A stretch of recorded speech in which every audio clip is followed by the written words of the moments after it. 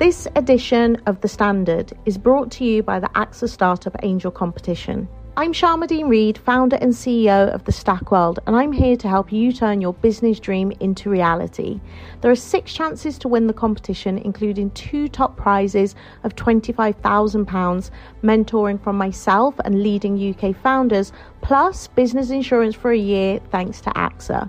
Go to standard.co.uk/AXA Startup Angel for details on how to enter and complete your entry by the 2nd of June 2024. Good luck. Life is full of awesome what-ifs, and some not so much, like unexpected medical costs. That's why United Healthcare provides Health Protector Guard fixed indemnity insurance plans to supplement your primary plan and help manage out-of-pocket costs. Learn more at uh1.com. ES Audio. From the Evening Standard in London, I'm Mark Blunden, and this is The Leader. 10,000 nurses are on strike, and soon they'll be joined by legions of paramedics in a pay row. It comes as hundreds of soldiers costing thousands each a week, who are meant as emergency stand-ins for ambulance crews, so they're being stopped from carrying out treatment or using 999 blue lights. The government says it puts patient safety first, but what if you're planning that rock climbing or base jumping trip? There will be disruption to service, and it is important that where people are planning any risky activity, I would strongly encourage them not to do so, because there will be disruption on the day. That's Health Minister Will Quince on BBC Breakfast. The Royal College of Nursing is calling for a 19.2% pay rise, but the government's agreed to about a quarter of that, and PM Rishi Sunak's ruling out new talks. We've got 1.245 million people on the Agenda for Change contract. You can't just single out nurses and give them a pay rise over and above all the others who work within the NHS, the porters, the cleaners, the physiotherapists, the junior managers, etc., who support the running of the NHS. Let's cross to the picket line at a central London hospital, where we're joined by A&E nurse Amira, who paints for us a picture of how bad the situation currently is with patient overload and short staffing. In the emergency department, which is where I work, I'm not able to meet the target of giving a patient their pain relief within a certain amount of time. Like, we aim within 15 to 30 minutes. Now, there are queues where patients self-present to A&E, and they're going out of the door, down onto the roads, through to the bus stop, sometimes in a lot of A&Es through the UK.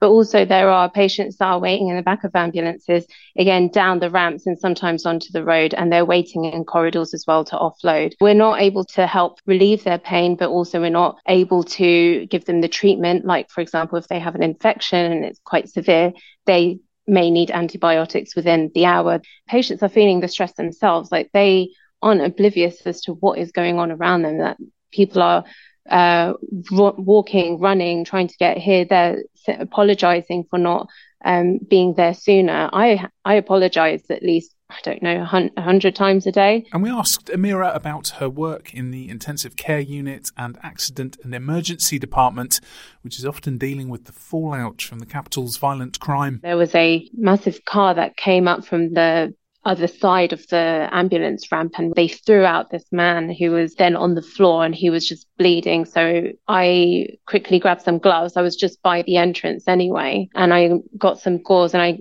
quickly ran and I jumped on him to find the source of the bleeding, and he was actually bleeding through his femoral artery.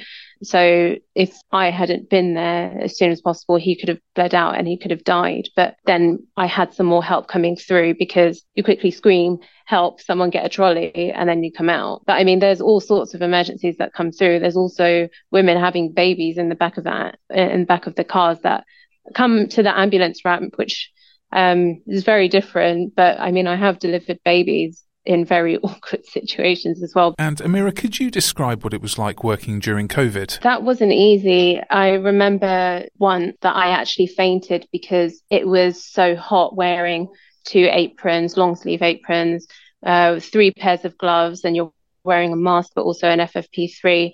You're wearing goggles. You're covering your hair, you're covering your feet. It's hot. There's not much like AC going through. There's a lot of people there. You're running around trying to get medication or trying to help someone else who needs your help because there's an emergency, or you're performing CPR, and to do that in layers and layers of clothing is not easy. And imagine you're wearing an FFP3, which is totally sealed around your mouth, like for 12 and a half hours, and actually more, because you're not necessarily leaving work on time. You're having to come in early and leaving late. And sometimes you're not able to use a toilet. You're not able to get a glass of water. It was very, very difficult for a lot of clinicians, for a lot of nurses, to actually get a little bit of respite during their shift. And if they were to, it wasn't just, okay, I'm off to get some water. You need to hand over all your 8 patients to a nurse who's also looking after 8 patients. And these are people who are on a ventilator that you need eyes on, because they could be lifting up their hands and taking the tube out of their mouth, because they might not necessarily be, they might be waking up from their sedation that needs topping up on, or they might not be completely paralyzed and that needs topping up as well. But you're busy giving emergency antibiotics to someone else, or someone else is waking up and then you're trying to attend to them. So it was very, very dangerous. Let's go to the ads coming up. More from Amira, and Standard Health reporter Daniel Keane shares the latest on paramedics joining nurses on the picket line. Why not hit rate and follow in the meantime? How would you like to look 5 years younger? In a clinical study, people that had volume added with Juvederm Voluma XC in the cheeks perceived themselves as looking 5 years younger at 6 months after treatment. Look younger, feel like you. Add volume for lift and contour in the cheeks with Juvederm Voluma XC. Reverse signs of aging by adding volume to smooth laugh lines with Juvederm Volure XC. For important safety information and to find a licensed specialist, visit Juvederm.com. That's JUVEDERM.com. Not for people with severe allergic reactions, allergies to lidocaine, or the proteins used in Juvederm. Common side effects include injection site redness, swelling, pain, tenderness, firmness, lumps, bumps, bruising, discoloration, or itching. There's a risk of unintentional injection into a blood vessel, which can cause vision abnormalities, blindness, stroke, temporary scabs, or scarring. Talk to a licensed specialist to find out if it's right for you. Hi, I'm Lawrence Dallaglio, host of the Evening Standard Rugby Podcast, brought to you in partnership with QBE Business Insurance. The show is available to listen to now and right up to the end of the season, when the winners of the Champions Cup will be crowned at Tottenham Hotspur Stadium, and the fight for the Premiership title will be decided at Twickenham. QBE is one of the world's leading insurers, and they will help your business build resilience through risk management and insurance solutions. Subscribe and download now wherever you get your podcasts. Thanks for listening.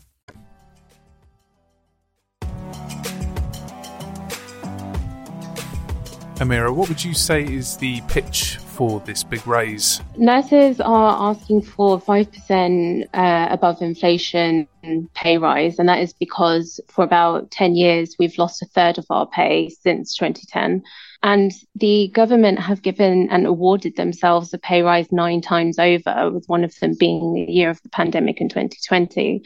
And now with the cost of living crisis and rise of inflation and energy bills, nurses are really struggling to make ends meet to pay for their energy bills. They could be having the winter flu or COVID themselves, but not able to heat their houses. And this is the same even with patients as well who are struggling. But also nurses aren't able to provide food for their families, for their young children. And so what's happening to their NHS careers? They're going into the private sector in the UK, where they have better benefits, that they're able to have a better quality of life, or they're moving across to Dubai, to Saudi Arabia, where it's tax-free, and they have a much better quality of life, and they're able to make back the amount that they have lost in the last 10 years. This is why the NHS is collapsing. And the government are now bringing in nurses from countries like Hong Kong, like India, like the Philippines, and they are damaging other healthcare systems. Similarly, how Dubai and how Saudi are damaging our healthcare system, our government is doing the exact same. And the solution is pay the nurses, and we wouldn't have this problem. If you pay the nurses, maybe they'll actually come back. Maybe you'll have more joining in to university to study. Now we're joined by ES Health reporter Daniel Keane. Dan, what do we know about this looming paramedics strike? We're in a situation with around 24 hours to go now where we don't quite know specifically whether Category 2 calls, which are chest pain, strokes, things like that, are going to be answered. However, I think the best indication we can get is from the London Ambulance Service, which has declared an incident and said people without a life-threatening condition should make their own way to hospital tomorrow. So, I mean, it's pretty worrying. We don't know the exact specifics of that yet, but I suspect what will be happening is you'll have physicians sort of triaging calls. So they will be listening to a call to try and determine whether it is life-threatening or not. And if they deem it to be not life-threatening, then people will be urged to make their own way to hospital, whether that's sort of in a taxi or public transport. What are paramedics telling you about the situation on the ground? When you speak to paramedics, the situation on the ground has been pretty terrible for quite a long time. So there was actually some leaked data from the Health Service Journal, which showed that the London Ambulance Service took a mean time of just under 2 hours to respond to a Category 2 call. So I think while tomorrow will obviously be terrible and adding fuel to the fire in some senses, the response times for a Category 2 call are already really bad. So the data's been bad for a long time. The working conditions have been bad for paramedics for a very long time. Really personally not surprised that they are taking this industrial action. However, I think we will need hopefully some reassurance the unions in the coming hours that the Category 2 calls will be dealt with. Is there any hope, any light that this impasse can be overcome? Rishi Sunak sees this as kind of existential issue for his government, and it's very clear that Barclay is under instruction to kind of hold firm and not negotiate on pay. They feel perhaps that to give in to any of the health unions would mean that other public sector unions would start demanding similar pay rises. And, they're not wrong. That could happen. However, there is significant, in the polls, a significant difference in public support between some of these NHS strikes and some of the rail strikes. Is there some kind of ideological battle going on here too? If we look at Scotland, where the Royal College of Nursing has suspended strike action, they are looking at a pay offer of about 7.5%. And I think the union are open to that. The fact that they have accepted that in Scotland, I think, is very promising. I think the problem at the moment is that the government won't even open negotiations on pay whatsoever.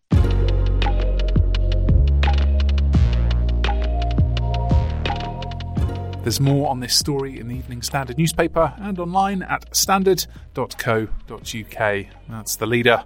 We're back on Wednesday at 4 p.m.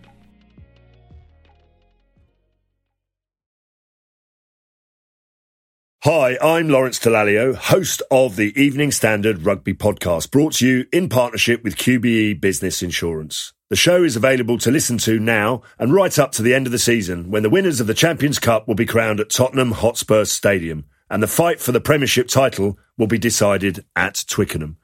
QBE is one of the world's leading insurers, and they will help your business build resilience through risk management and insurance solutions. Subscribe and download now wherever you get your podcasts. Thanks for listening. Small details are big surfaces. Tight corners are odd shapes. Flat, rounded, textured, or tall. Whatever your next project, there's a spray paint pattern that's just right. Because Rust-Oleum's new Custom Spray 5-in-1 gives you control with 5 different spray patterns. So you can tackle nooks, crannies, edges, and curves without worrying about drips, runs, uneven coverage, or anything else. Custom Spray 5-in-1. Only from Rust-Oleum.